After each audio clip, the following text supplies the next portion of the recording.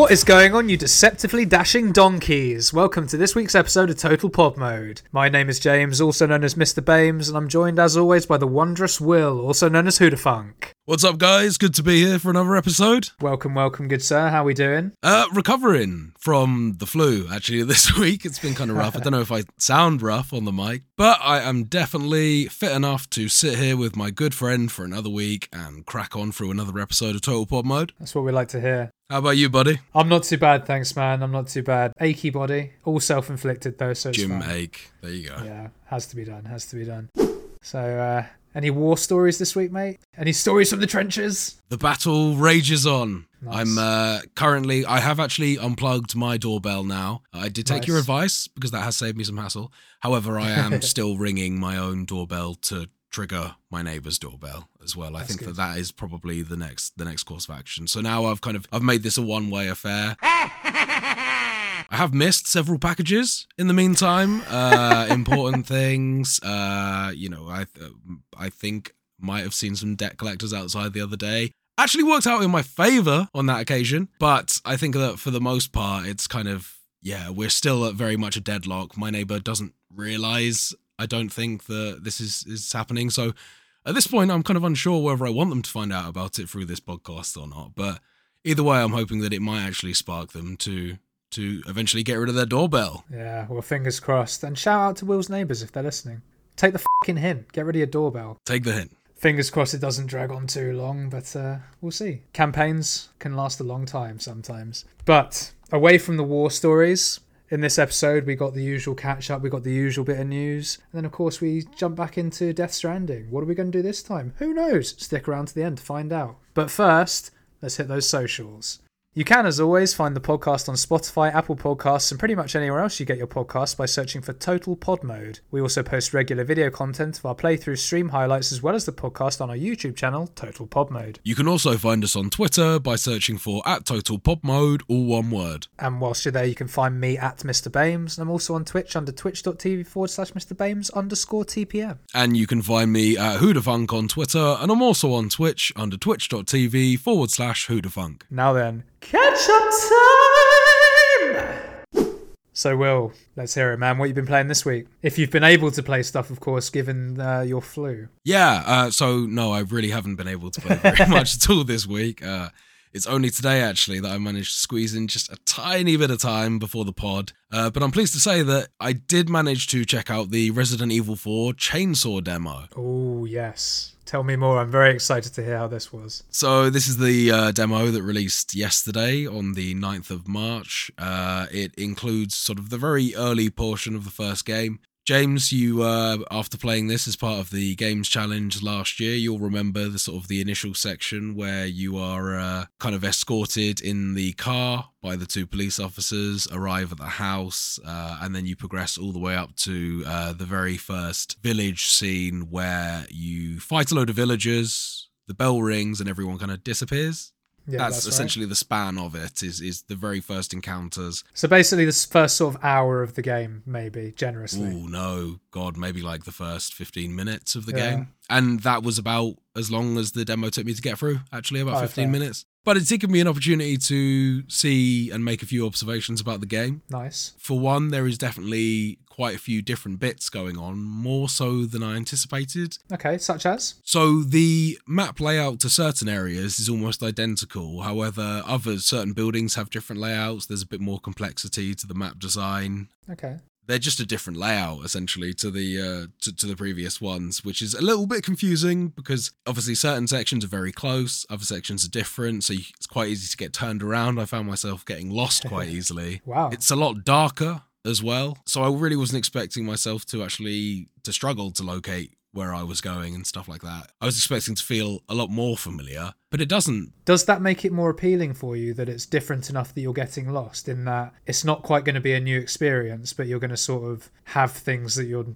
don't just know everything about straight away? I think that once I get over the initial fact that it's a little off-putting, I think I definitely will find it enjoyable. I think it was just kind of like those first initial steps into the game, and everything's sort of so same but different that you're kind of trying to get your head past that. But if I was able to play a little bit more of the game and get more into the control scheme, which is slightly different different. They've had a few revisions there. It's a lot more classic compared to the sort of the original game, obviously, which felt a little bit tough. You can move while you shoot now and things like that. Oh, what? Ruined. It's just obviously more modernized and plays a bit more like the RE2 remake. Even things like the way that the prompts come up, the hitbox and how close you have to be to them when you shoot an enemy in the leg or in the head, like in Resident Evil 4, you would be able to like do a sort of a melee move finisher or a melee move follow-up to that. And you can still do that in this game, but I think that the way that the villagers are and the fact that they seem a bit more aggressive makes it harder to just sort of pop one guy, then run up to a massive group of them and press the button. The guys kind of lunge at you a bit faster and stuff like that. So it's absolutely doable, and I was having a good time in the end, but it took a little bit of getting used to. I was kind of expecting it to be very forgiving and similar to RE4, whereas it's not quite. I like the way that the physics and interactions work in the game. I like the fact that villagers can kind of grab you and you can even just push and shrug them off if they don't quite manage to catch your arm. It's kind of interesting. It seems a bit more physics based, or something is going on there. Oh, it all sounds quite positive, man. I mean, the changes you have mentioned are sort of changes that you'd expect from a modern remake. It sounds very promising, I've got to say. But how you answer this question will potentially change my opinion, Will. You did the first 15 minutes of the game. There's a very important thing that happens in the very first 15 minutes or so of the original game. Will, do you have the option to free the dog? I've got some bad news for you, James. That dog is, sadly dead on arrival. It's dead on arrival. It's dead there. They didn't just take it out. There's actually a corpse. There is, oh, you didn't? Okay, yeah, literally, as you walk through the area, the dog is just, like, in a bear trap with its intestines all exposed. Oh, damn. Yeah. Oh, I thought it was just not being put in anymore. Oh, no, God. it has a grisly fate as well. It's quite dark. I was surprised. Yeah, that's a bad Easter egg. Yeah, exactly. Damn. Yeah. Well, I guess the only positive from that is it will be interesting to see how the El Gigante fight goes without a dog. But, that's sad. That's bummed me out. Well, I mean, I think that's the intention, really. I think that it's supposed to set the sort of the tone that this is going to be much more grisly. It's violent as hell. When you get attacked by the axes and things like that, the animation where Leon gets hit, it's very gruesome. I mean, that's good. That sounds awesome, I've got to say, yeah. And something would be remiss if I didn't talk about the fact that you actually get to fight the chainsaw guy at the very end, who now looks completely horrific compared to his PlayStation 2 or Wii counterpart. Yeah, bright red eyes, right? But they're sort of like not bright red, they're like realistic but bloodshot. Very, very bloodshot, sort of pulsed out of the head. And previously it just looked like a guy with a sack over his head with the eyes cut out. Whereas this now actually just looks like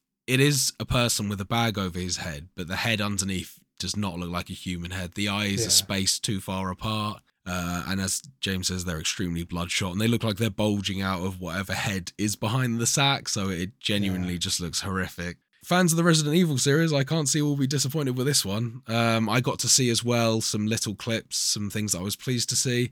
I got my first glimpse at Krauser. Ah, awesome. Albeit it wasn't a memory of Leon's, but I feel like if it features in a memory, then he's going to show up in the game. Surely he has to. He's got to. It's one of the best boss fights in the game. He's got to. Yeah, no, really looking forward to this one coming out. And it's only a couple of weeks away from release, actually, I think, at this point. So, yeah, that's one I'll be picking up shortly. It seemed to perform really well on my PC, and the graphics look very nice as well. So, yeah, a lot to look Although, forward big to. old caveat with that, demo, probably a vertical slice, not necessarily representative, all that good stuff. But fingers crossed, I really hope that it's good for you.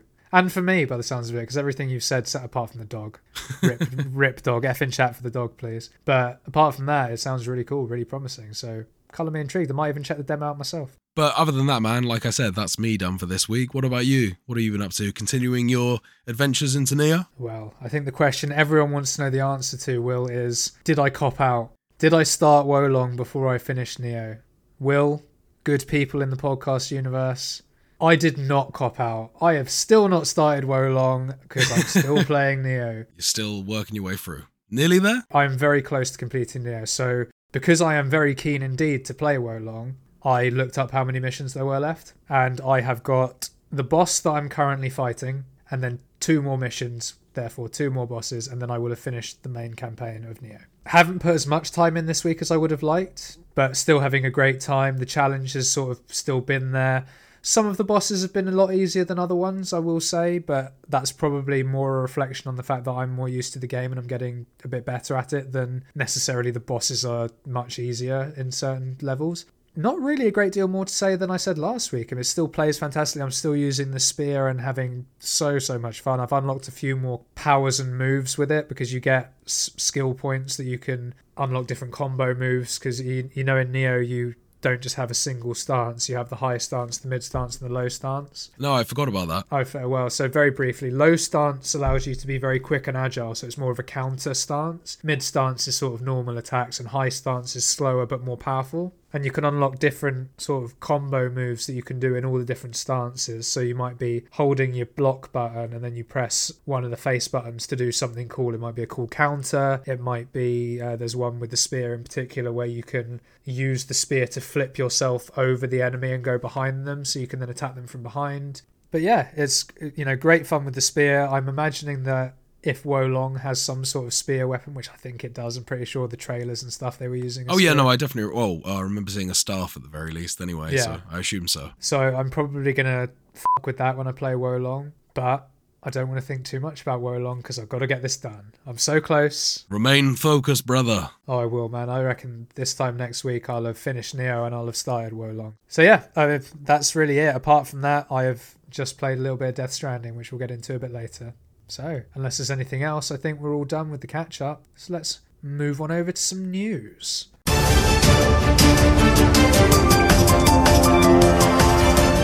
So our first news story this week. Google is not done with cloud gaming, Will. Shock and maybe horror? Oh, almost certainly horror. Emotional damage! Despite Stadia closing down in January, Google have said that whilst they will no longer be pursuing first-party opportunities in the cloud gaming space, they will be, and I quote, working with major publishers and will play a role in upcoming cloud gaming projects. Now, according to a report by Axios, and again this is a quote, Google Cloud Division is shifting to provide support for games publishers working on live service games. This takes the form of Google's new Google Cloud Bundle, which includes a mix of new and existing services. These include offering cloud storage data management, a game-focused server platform, and searchable game and player analytics. Google claims its new bundle will help publishers and developers manage the risk of live service projects, which can be highly profitable but suffer from unique technical challenges. Now, I find this an interesting direction personally, given how much fucking Stadia failed. Why would anyone trust Google to help them with their cloud-based situations? But very interesting nonetheless. What are your thoughts on this, man? Yeah, I think it's definitely an interesting one, given the lack of success that Stadia had. Because essentially, in that turn, it felt like they were kind of admitting defeat in the fact that they were no longer willing to manage their own cloud gaming service, and therefore, you know, you would think that it just wasn't profitable. Now they're coming back and actually trying to provide this environment for third-party developers to actually offer their own service. You say here that they're sort of removing some of the risk there in terms of technical difficulties. They'll be providing some of the infrastructure, it sounds like. So I think that it's understandable from that perspective. It sounds like they're kind of farming it out in the sense that if anyone wants to have a crack at it and do it any better, then they're welcome to give it a go. It might be a sort of a way of avoiding any sunken costs, given all the development that's gone into this. It's a way that it can potentially be profitable whilst not having to do any of the hard work of actually coming out with interesting games to play. That actually, I hadn't considered that. That actually makes it make a little bit more sense to me. It then doesn't become about the credibility of Google or what they can offer. It becomes about the quality of their infrastructure. You know, it's a good way to turn a profit on some stuff that they've already got, whilst avoiding all of those sunken costs that they would have put into developing it in the first place. So our second news story today, slightly following on from a news story we actually mentioned a couple of weeks ago. So we reported that Nintendo had signed a 10-year deal with Microsoft to bring Call of Duty back to the platform, and it was stated that by Xbox that Call of Duty would be available for Switch users the same day as Xbox with full feature and content parity. And my esteemed colleague Will here rightly questioned how this would be possible given the differences in hardware power and things of that nature, and it seems that someone at Microsoft was listening because they've released a statement this week on this very subject. Now, I should probably start this by saying they've released a relatively lengthy statement on this and have managed to say absolutely all in that statement. Okay. It's really impressive. I take it there's no definitive answer as to how they're going to get Warzone to run on the Switch, is there? Or? No definitive answer. What they've essentially said is, Fortnite works on the Switch, so there's no reason why Warzone can't. Of course, right, yeah, You know? okay. I mean, Apex does run on the Switch, which is, I was impressed at that. The article I have here from our good friends Gamerant says that to persuade the CMA that it's dedicated to following through with the agreement, a Microsoft filing features a summary of its plans to bring Call of Duty to the Nintendo Switch. Microsoft have said that the Warzone engine is optimized to run across a wide range of hardware devices. That is true. That is true. A bunch, all the consoles, bar the Switch. Yep, including diverse PC hardware. Again, very true. They have to account for a lot of different specs. A lot of games are, but yes.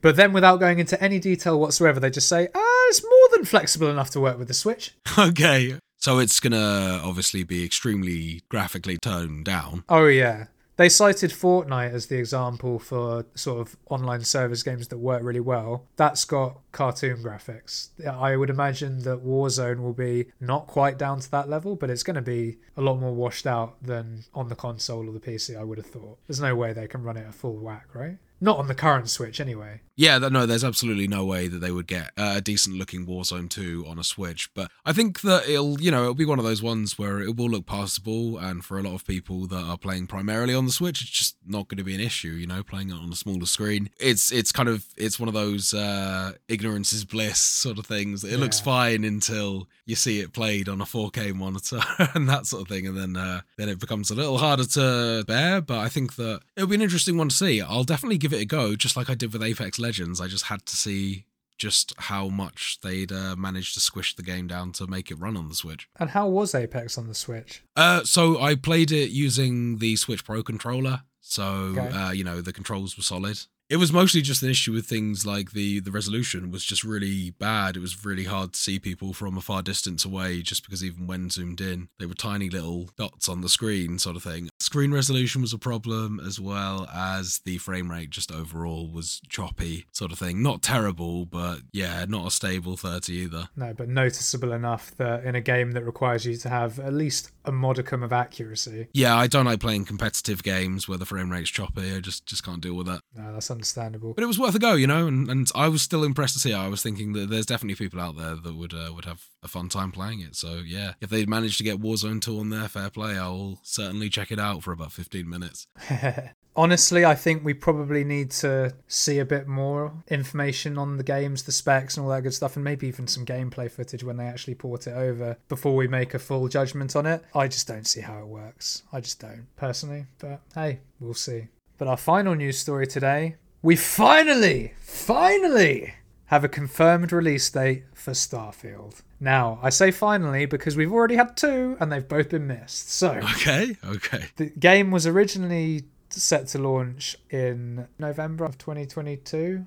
It then got delayed to, April or something like that, April or May. But it has now finally got an official launch date on the Xbox and PC of 6th of September. In the same statement from Bethesda, it was announced that there will also be a Starfield Direct event on the 11th of June, where on top of an update on what else Xbox Game Studios are working on, we will get to see a bit more gameplay, some behind-the-scenes stuff, and hopefully some more game mechanics and things like that for Starfield itself. Interesting side note to all this, 11th of June is also the day that E3 is meant to start, so... Oh, stealing in a bit of thunder there. This is quite exciting if you're interested in Starfield, I feel. Nice to actually have a firm date, assuming it doesn't change again, of course. And hopefully with this Direct, we might see some things that make me, at least, personally a bit more excited. What are your thoughts on this, man? I know that initially we had the same sort of not great impression of the game. Yeah, I did actually get to see, I think it was actually last time we discussed it on the pod. I'd seen some more recent gameplay footage than when we'd last discussed this. Yeah.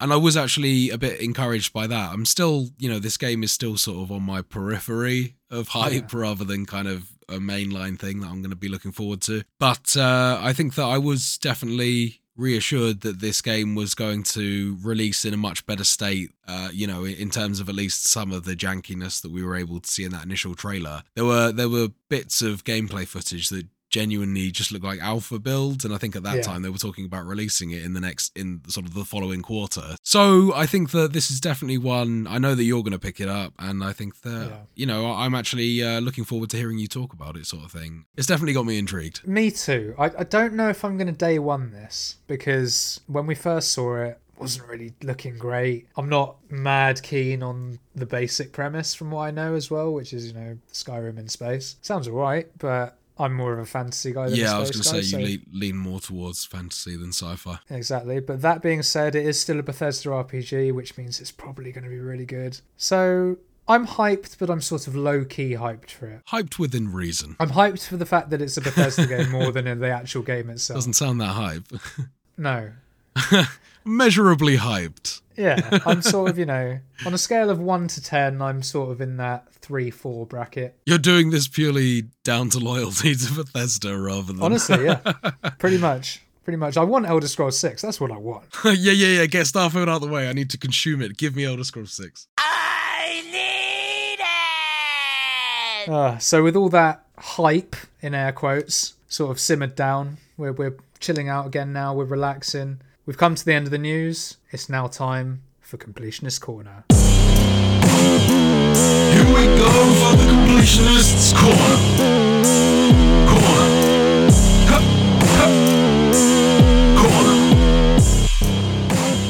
So, quick bit of admin here before I hand over to Will for the start of this week's Completionist Corner. We made a slight boo-boo on last week's episode because apparently neither of us can remember names correctly. So, we mentioned that Mads Mikkelsen's Mystery Man character was named Clive Unger in last week's episode, and his name's actually Clifford Unger. So, apologies to any hardcore Death Stranding fans that may have been listening and were deeply offended, and apologies to just you guys in general for making a mistake like that. I'm pinning this one on you, man. I'm not going to lie. I'm just going to pin this one on you. For no reason, really. That's fair, you pin it on the guy that's never played the game before versus the guy that's played it a bunch. That's fine. I'll take that criticism. Oh dear. So no, apologies for the oversight. It'll be corrected in this episode. And with that, Will, take us away, bud. So, on this episode, Sam wakes up in his private room and meets with Deadman, who explains that there is a serious issue with his bridge baby. As we already know, bridge babies span the gap between life and death itself. Due to having technically never been born, they are considered neither alive nor dead themselves. The issue with Sam's BB, which Sam has now affectionately named Lou, is that it appears the connection they are developing by spending so much time together is affecting the bridge baby connection, causing it to move closer and closer to the world of the living. The baby is beginning to grow, become self-aware, store more memories, and develop into an actual living baby. Sam doesn't seem very concerned by this, however, Deadman explains that if this does happen, BB, or Lou, will cease to function. In order to fix this issue, the BB will need some sort of procedure to reset it, although Deadman does warn that performing the procedure may also cause Lou to lose his memories of Sam. The procedure will also take some time, meaning Sam will need to go on his journeys without BB for a while. Yeah, which was pretty hard-hitting. Got used to having the little guy around, And this is a tough part of the game as well, to be dodging BTs without BB to help you, without Lou. Yeah, you can say that again. For obvious reasons, Sam is not keen to relinquish Lou to Deadman straight away, and Deadman actually struggles to wrestle the pod containing Lou away from Sam. When Deadman finally does manage to pry the pod away from Sam, Lou activates a little valve on his pod and appears to sort of piss all over Deadman.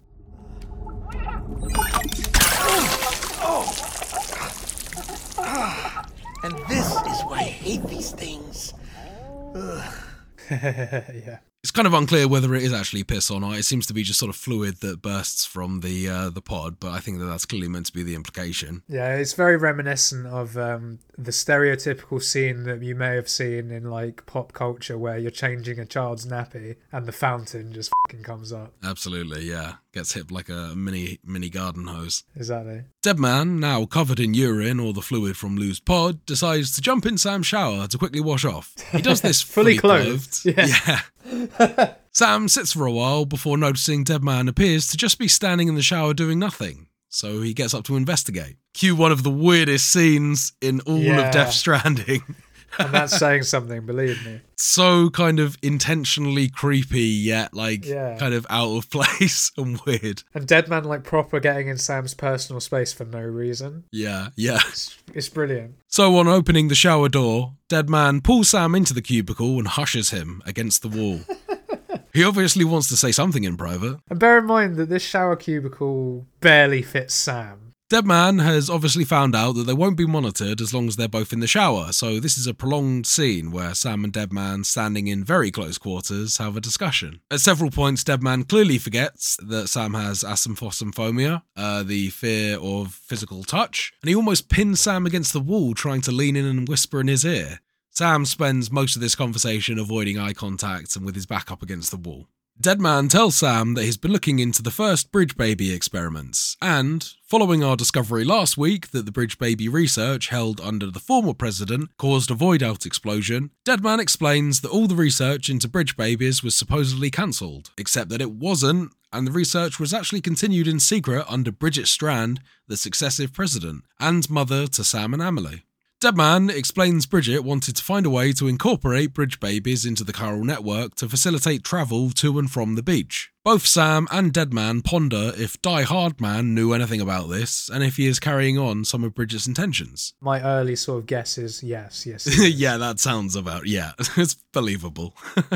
Deadman then leaves Sam to think on that, taking Lou with him to begin the resetting procedure. And as I sort of mentioned earlier, this was actually quite dark. I felt like, no, I didn't feel complete going out. And you're probably going to mention it now, but when you get the lift cutscene when you're going up, you normally, if you're about to see a BB flashback memory, you sort of get Sam sort of up on the lift, sort of caressing BB, sort of comforting him a little bit. With this one, he goes to do it and it's just an empty attachment on his chest, and he's just like, oh yeah, right. He just kind of shrugs. Yeah, and it's really it's sort of low-key sad. I found it funny. I don't know why.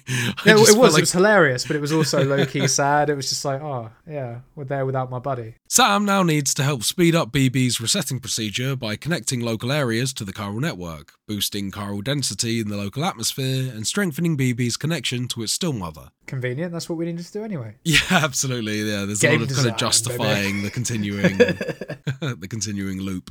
Sam is obviously becoming very attached to BB after obviously giving him the name Lou, and also during the whole next section, as James mentioned earlier, Sam is constantly reminding himself how it's not the same without BB. Yeah, he's missing his buddy. Sam makes a very quick delivery to a doctor after leaving Mountain Knot City. He connects him to the UCA as the first step, and along your way here you can also find a little hot spring behind the doctor where Sam can sit down and take a break. So there's actually quite a few different hot spring areas in the game that you can discover as you wander around, and they just permit you to recover your stamina much quicker than you would by normally resting on the ground. Yeah, have a little soak. I think you get some sort of small passive buffs as well for a short period of time after using it. Yeah, sounds about right. That's the normal sort of hot spring in games sort of fare, isn't it? Yeah.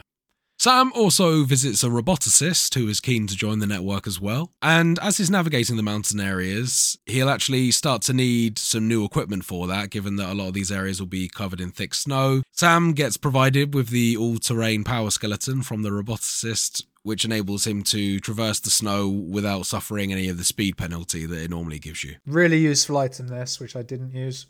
Did you not use either? Nah, because I've become quite attached to my just power ones with they give me the extra 100 kilo. Oh, yeah. Which is ridiculous because I'm now not carrying huge heavy loads, particularly when we're walking up all these mountains and stuff. I just didn't think to change it, honestly. You moron! And also I'll say at this stage as well, we mentioned last week rather, that I did climb a snowy mountain and that I didn't think there was a cold mechanic. And you were like, yes, it's there, believe me. I fucking know now.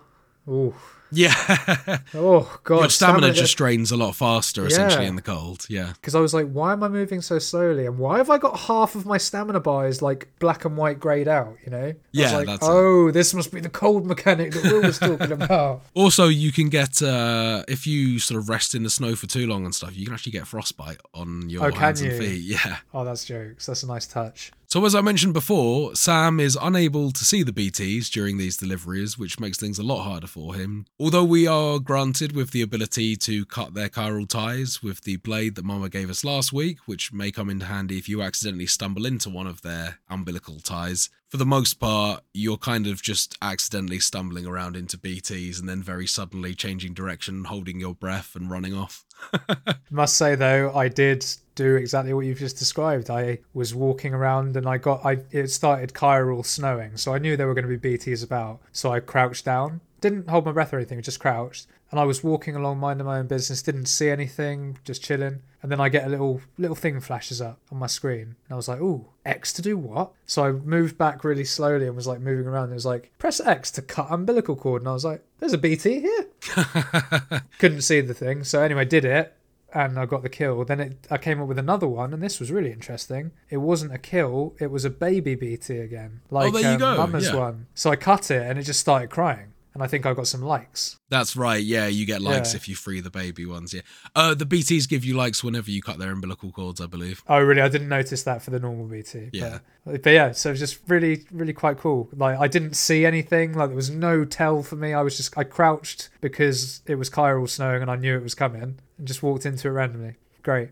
And you're right, it completely breaks the game. One shot. And when you can actually see their umbilical cords, when you get Lou back, it's just insane how easy the game becomes in terms of farming those chiral crystals. Is this easy mode? Sam then gets an order to deliver antibiotics to the wife of a mountaineer up in the mountains, unsurprisingly. Oh, this motherfucker and his trek of a journey. Jeez. Sam travels all the way up the mountain to reach the base, and the mountaineer's wife is actually the person who needs the antibiotics. She is pregnant and in bad health. The mountaineer asks you to go to the doctor to retrieve a medical device that will help the mountaineer's wife deliver her baby. So, onwards Sam travels back to the doctor, and he brings back a couple of devices that, when combined, will allow the doctor to remotely deliver the baby from the safety and comfort of his own shelter. Which is madness to me. Damn, this chiral network's powerful, you know? I imagine it's just going to be like, you know how the drones are just those kind of carrying crates with human legs that they do?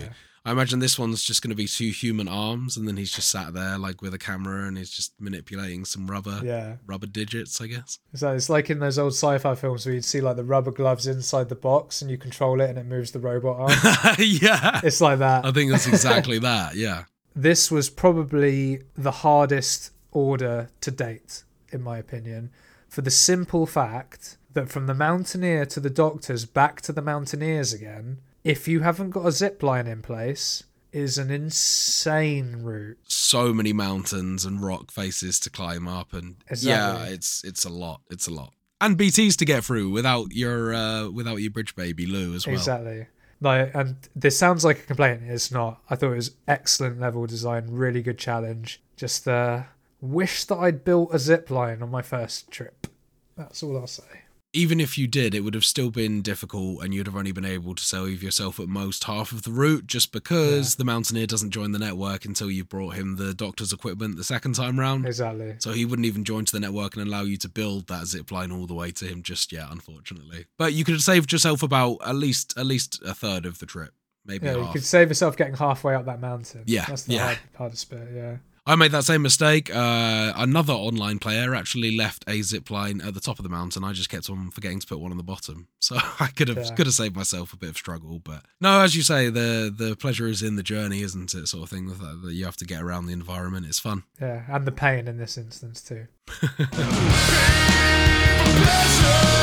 The mountaineer then goes on to ask Sam to make a delivery to another recipient, one that is not yet connected to the chiral network. So, onward, Sam travels to the photographer and drops off her package. After that, the photographer asks Sam a special favour to retrieve her father's camera, which she lost while she was being pursued by terrorists in the nearby fields. Sam sneaks into the camp, this time armed with non-lethal assault rifles, so this is kind of a time to actually get stuck into some combat in the game outside of boss fights now. Did you find yourself in a similar predicament, James? I certainly did, and I've thoroughly enjoyed taking the one person out because I learnt a new game mechanic in this fight. Did you know, Will, that if you look at an enemy and you use the button that you can use to shout, to communicate with other porters, that you can distract said enemy to come to you by themselves? Yeah.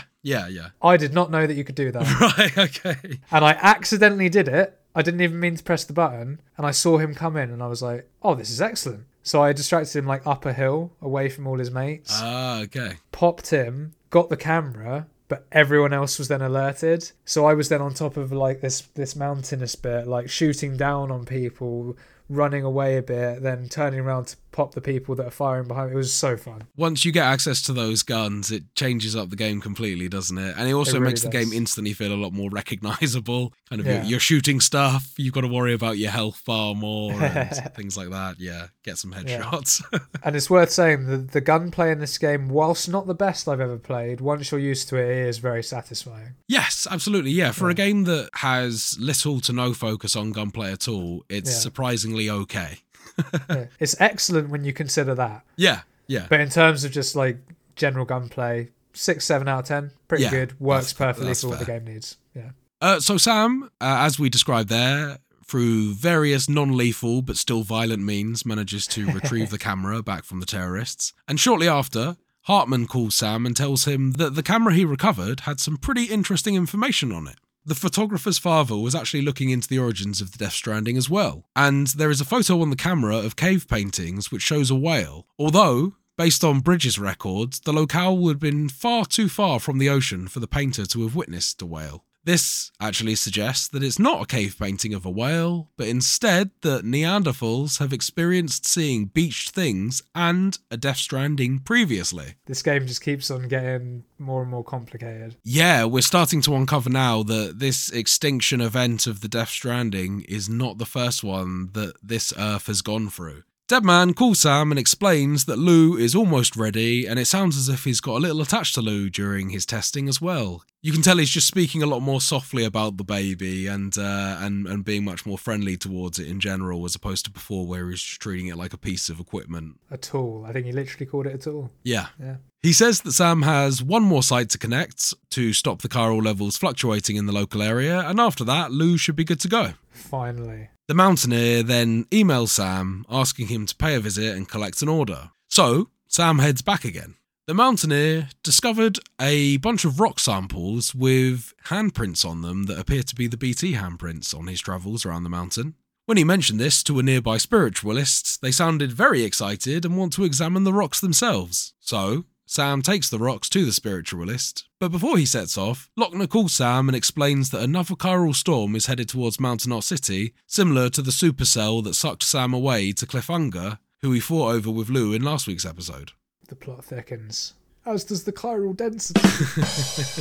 Sam travels through a whiteout snowstorm before arriving at the spiritualist shelter. So this is actually quite another cool bit in the game. You get to see a new weather condition here, the whiteout blizzard. Yeah. And it truly is a whiteout. You can't see anything in front of you. You can probably maybe see about any rocks about a meter ahead, but other than that, everything is completely coming out of the blue here. Yeah. Very strong winds as well, which are affecting the controls. So Yeah. And your stamina. yeah, absolutely. It's really nice to see just how many different ways they can think for weather conditions to affect the gameplay, you know, beyond just having a visibility meter or whatever like that. Yeah, and what was also really cool about this is, as much as they could do it with a whiteout, it literally came out of nowhere. Yeah. It felt like 1 minute I was just walking in the snow, it was a lovely sunny day. The next, all I can see is a rough outline of Norman Reedus, and as Will says there, generously a meter in front of you. Generously. It's great. Looks Really fantastic good as stuff. well. Yeah, you would think that kind of it wouldn't be too hard to replicate something like that. But the amount of detail and effort it must have took is really impressive, the way that they pulled it off visually.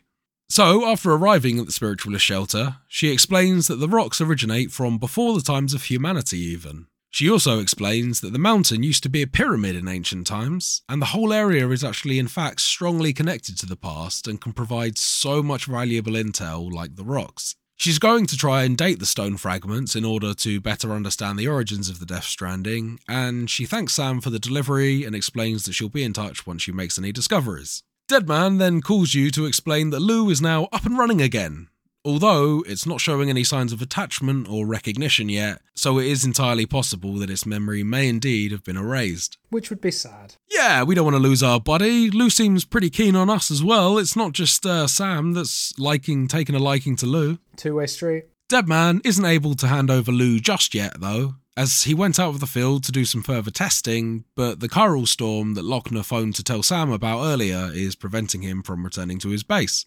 So, Sam will need to meet him in a nearby cabin instead. As he heads towards the cabin, you can see the supercell forming out of the storm like a giant downwards travelling cyclone from a dark cloud, and this is another really impressive visual feat that the game's achieved, sort of thing. This massive storm that you can see overhead looks really impressive. As Sam approaches the cabin, Deadman opens the door and tells Sam to stay back, but it's way too late. Both Sam, Deadman, and Lou are all pulled into the air and sucked away. No! The scene opens to Deadman holding Lou and looking for somewhere to hide amongst a battle taking place in a city.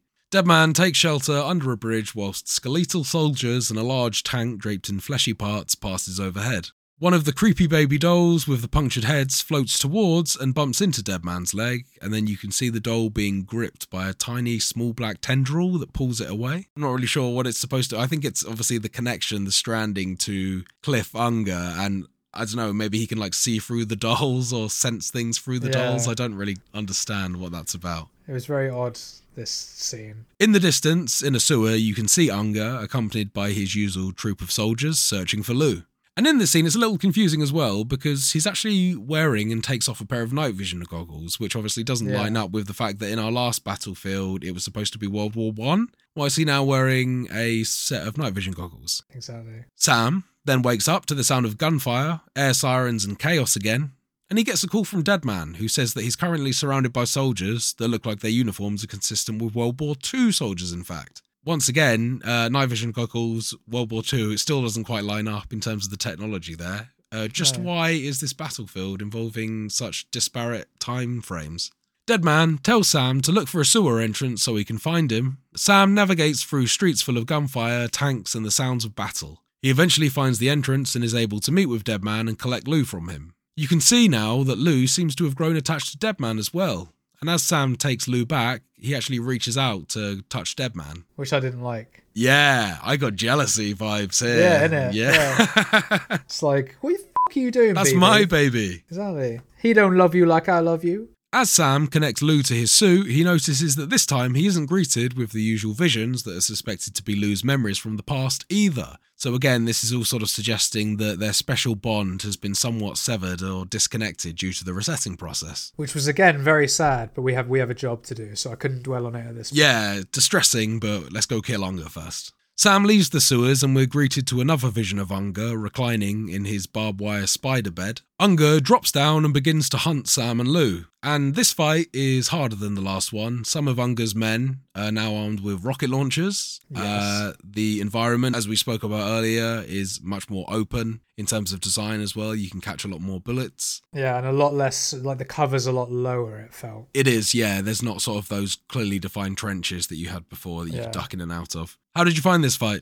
Well, a lot harder than the first one, as you said there. I mean, those rocket launcher troops in particular, they took a while to fire, but they'd literally sprint to where you were, stand pretty much point blank to you, and just fire. So I felt that I had enough time to take them out quickly, and I never got killed by the rocket launchers, but I just couldn't believe the bravado on them just running up to you. Yeah, they put the pressure on quick, don't they? Exactly. I mean, it was great. It was cool. But the main thing that made this fight so much harder is a combination of two things. One is the lower cover and the fact it's more open, and sort of as a result, items were sort of more widely dispersed. So to get a gun when you run out of ammo, basically you have to run a lot further and cover a lot more ground. But the other thing is, in the first fight, like when you shoot him enough times and he sort of loses a stock, say, he runs off and sort of regroups. In the trenches one, he'd be running off like quite a long way away, and then you'd have time to sort of recoup, go get do your health thing. Back, exactly. Pick up some more weapons. Exactly. Whereas this time, I found at least, particularly in the penultimate stock to the final stock, he literally went round the corner. Yeah, 10 meters. Yeah. Literally just walked around the corner. So I'm running like, cool, I'll get myself a gun. And I see him like, whoa, I need to run away again. But yeah, how about you, man? How did you find this one in comparison to the last one? So I think you remember you saying that the last one was very, very tough at times for you.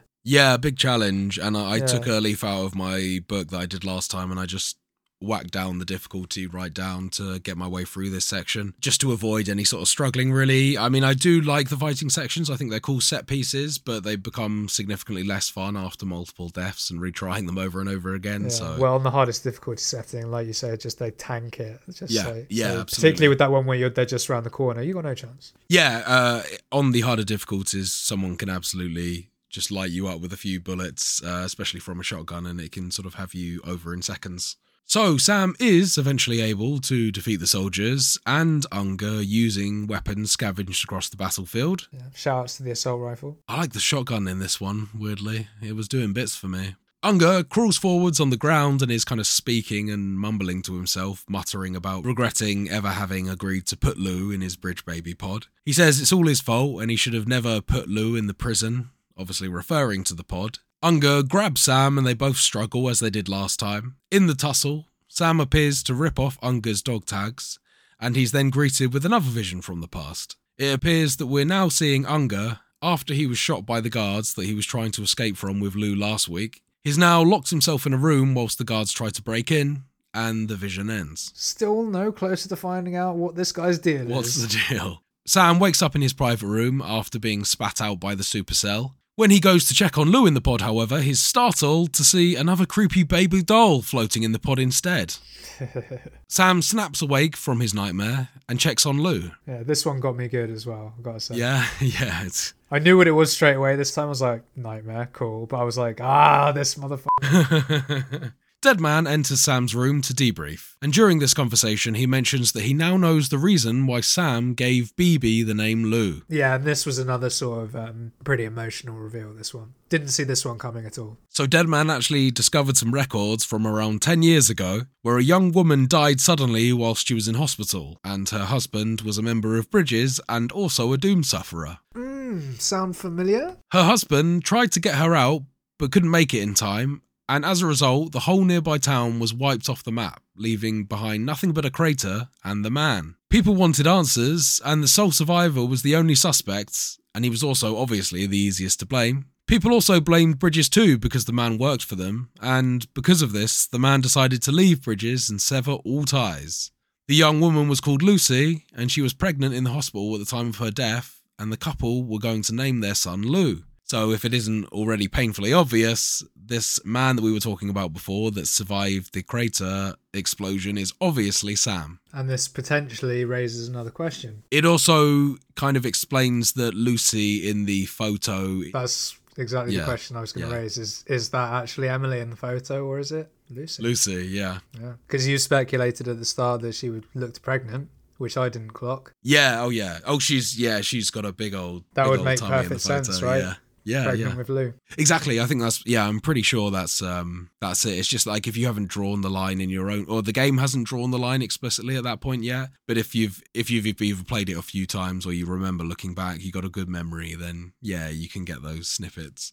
Dead Man also begins to explain a little about himself. And also, this gets even weirder. Yeah. So Dead Man explains that his own body is actually 70% harvested from human cadavers, because he's mostly grown from stem cells and human body parts combined. And whenever parts of his body rejected or didn't function properly, they were simply swapped out with other cadaver parts instead. Yeah, literally calls himself a Frankenstein's monster. Exactly that, yeah. I'm Frankenstein's monster. Dead Man describes himself as completely soulless, or having no car, that's spelled K-A.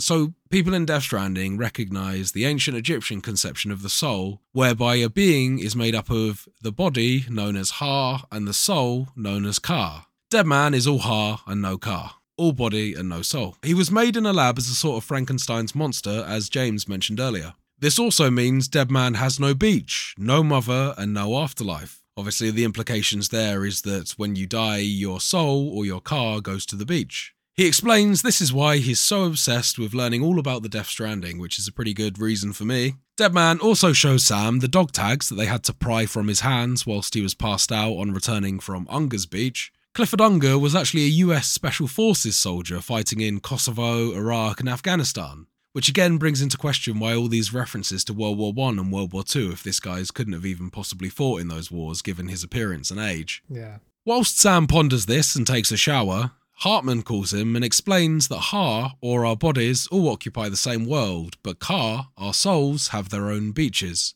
These beaches are given form by our beliefs, religion and philosophies. And as a result, a beach can be anything, and those anythings form a multiverse of beaches. However, if lots of people die at once, beaches can become tangled and grouped. This can often happen during wars, for instance. And on a beach, you experience a cycle of these memories endlessly, like a record player. This, again, is sort of reflected when Sam is joining the various beach battles, like the initial one. He's watching a sort of an ongoing battle on the front lines that just seems to be repeating itself over and over. Sam then packs up his things and proceeds out of his private room for his next mission. As Sam leaves his private room and connects Lou to his suit, he sees another vision of Unger in the medical room where Lou was kept in the past, clearly before any of the events where he was shot whilst trying to escape. He turns around and there's a man who he refers to as John. You can't make out his face as he is standing too far off away from the glass.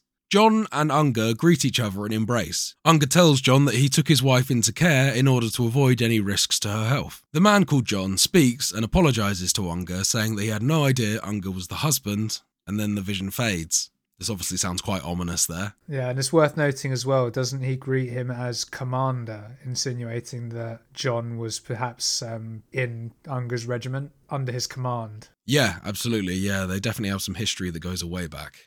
The voice of the man, John, is actually recognisable at this point in the cutscene. Pretty recognisable indeed.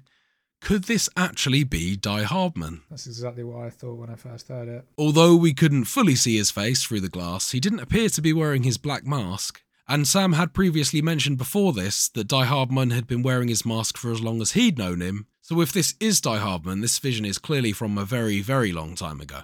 Sam arrives at the top of the elevator and gets a call from Die Hardman. He explains that a massive tar belt is surrounding Edge Knot City, which is Sam's final destination, and also where Amelie is being kept, and where Higgs is supposedly lurking. Every single reason ever to go there. The last step on the way to connecting America. Before Sam can head there, he needs to go see the researcher Hartman and connect the region to the UCA. Hartman asks that you bring the dog tags of Unger with him, as well as Mama's deceased body. He explains that Mama's body actually hasn't shown any signs of necrosis since she died in last week's episode, and therefore they haven't actually incinerated her as they would do normally to avoid a void-out blast. This is very curious. Yeah, a very big turn-up for the books here. A person who is not showing any signs of decomposition. Clearly has something to do with her interesting connection with Lochner as well, her twin sister, them being conjoined twins with both of their cars now in the same ha, but with one ha remaining and without a car. Does that then prevent it from causing a void out? Because a void out requires a body that actually had a car leaving it at that point. So many questions get asked every time you think you're getting an answer in this game. But I extrapolated just that from it. I figured that the fact that the soul was still alive and well but in a different body was meaning that that body didn't need to be messed with. Just like the soul didn't progress to the beach once the body had died, the body doesn't decompose. Exactly. Yeah. Lochner then wheels over Mama's corpse in a body bag and gives it to Sam. Sam proceeds to travel through the snowy mountains, and he arrives at Hartman's lab after connecting the location to the chiral network. Now, this is a kind of a lab surrounded by a load of snowy mountains, but also in the distance you can see a heart-shaped crater in the ground nearby as well, which is a little touch there, being Hartman's abode. And the story we're about to hear is another reason why he's actually called Hartman, and it all makes perfect sense. As much as a Kojima game makes perfect sense. Sam enters Hartman's lab to drop off Mama's corpse. When Sam enters, there's a timer that you can see which is labelled time remaining until resuscitation. Hartman is lying unconscious in his chair as Sam enters. In the room is a massive collection of information, models of BTs, DVDs, CDs, skeletons of creatures from the past, etc. Sam notices on the PC monitor that it says cardiac arrest, and Hartman actually has a defibrillator device attached to him that pulses and resuscitates him as the timer hits 0. Hartman suddenly springs awake and greets Sam. Hartman explains that his heart stops beating every 21 minutes, and he technically dies over the next 3 minutes, where he actually spends that time visiting the beach before his defibrillator wakes him up again. Because of this, he technically dies 60 times a day, and uses those 60 visits to the beach each day to search for his deceased family. Hartman explains back in the past that he was in hospital for heart surgery. He has a rare genetic condition known as myocardial chordoformia, where his heart is shaped like an actual Cupid's heart. So like the typical cartoon heart that you would draw on a piece of paper, you actually get to see it in a ECG image that he shows you. It's actually shaped like just your stereotypical classic heart. So following his surgery, and when it became clear that he was going to pull through the operation, his wife and daughter went home to collect some things for him, and they were unfortunately caught in a void-out blast. That same void outblast also knocked out the generator's life support machine at the hospital where Hartman was being operated on. However, the hospital was spared for most of the explosion. Hartman then, at this point, unconscious, awoke on the beach for the first time, surrounded by hundreds of others, all walking towards the ocean.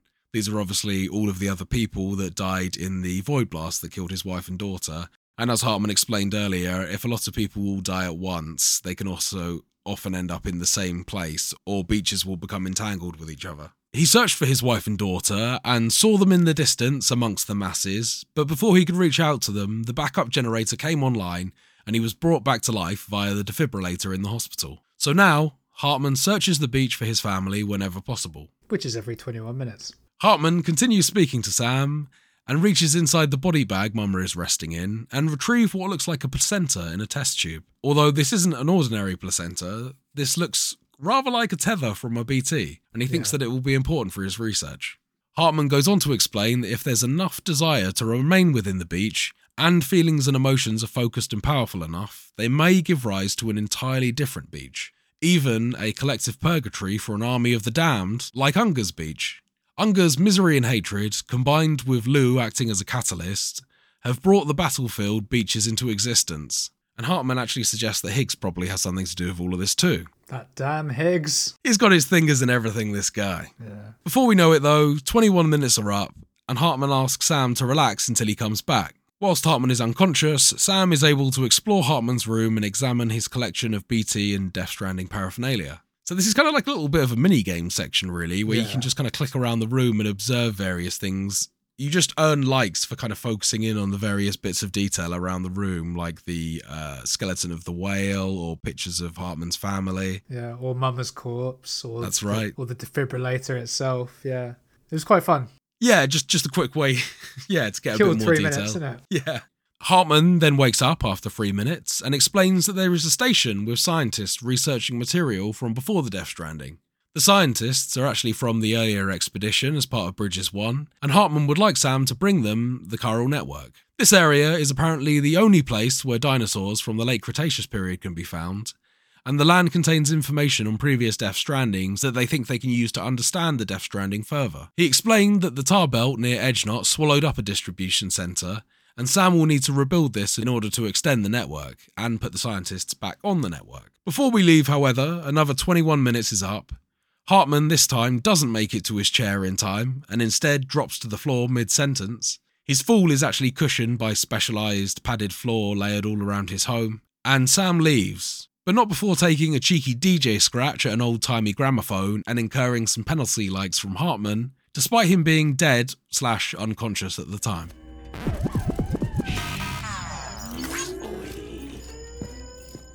Yeah, I really enjoyed this.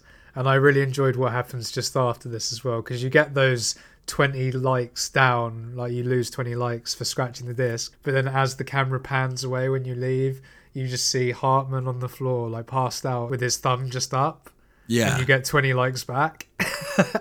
I just thought that was really cool. Yeah, really that's nice. Probably one of the funnier parts in the game, Yeah. actually. It's very, it's very soft, but I liked it. I just thought that was great. Sam's little yeah boy as he is the... And it's a weird one because it's a very serious game in terms of the storyline and stuff like that. But then it just injects these really like little bits of humour like this. And like the whole thing we talked about earlier with Sam looking down and BB not being there and him being like, oh. Like, it's just little things like that. It's the right amount of humour just to sort of be like, nice. But then you don't get taken completely out of the seriousness of the story. Yeah, no, yeah. It treads a very fine line there. And that moment of brevity is something that you can really appreciate, as you say, without it completely ruining the atmosphere. Yeah, exactly. And I've got to say, actually, this whole Hartman cutscene and sort of interaction in the lab, I thought was excellent. Hartman's great. I think he's such a well-written character. Really is. And I had again, similar to the whole Mama thing, you just have no idea about their backstories. Extremely well casted as well. But that, listeners, is where I'm going to end it for this week. We are now on to what is essentially really working our way towards the finale of the game here. We are well and truly on our way to Edgenot now. Yes, the final link in the chain. I'm looking forward to seeing where the journey takes us, man. And interested to see what happens in terms of rebuilding this distribution centre. I feel like that's going to be a lot of busy work. It's a big ask, isn't it? Yeah. Well, they do mention that you're not going to have to build the whole distribution centre just because it's not feasible. Just like the Middle Knot City that you didn't have time to rebuild, you're just going to have to jerry-rig it somehow. I look forward to seeing how we do it, man.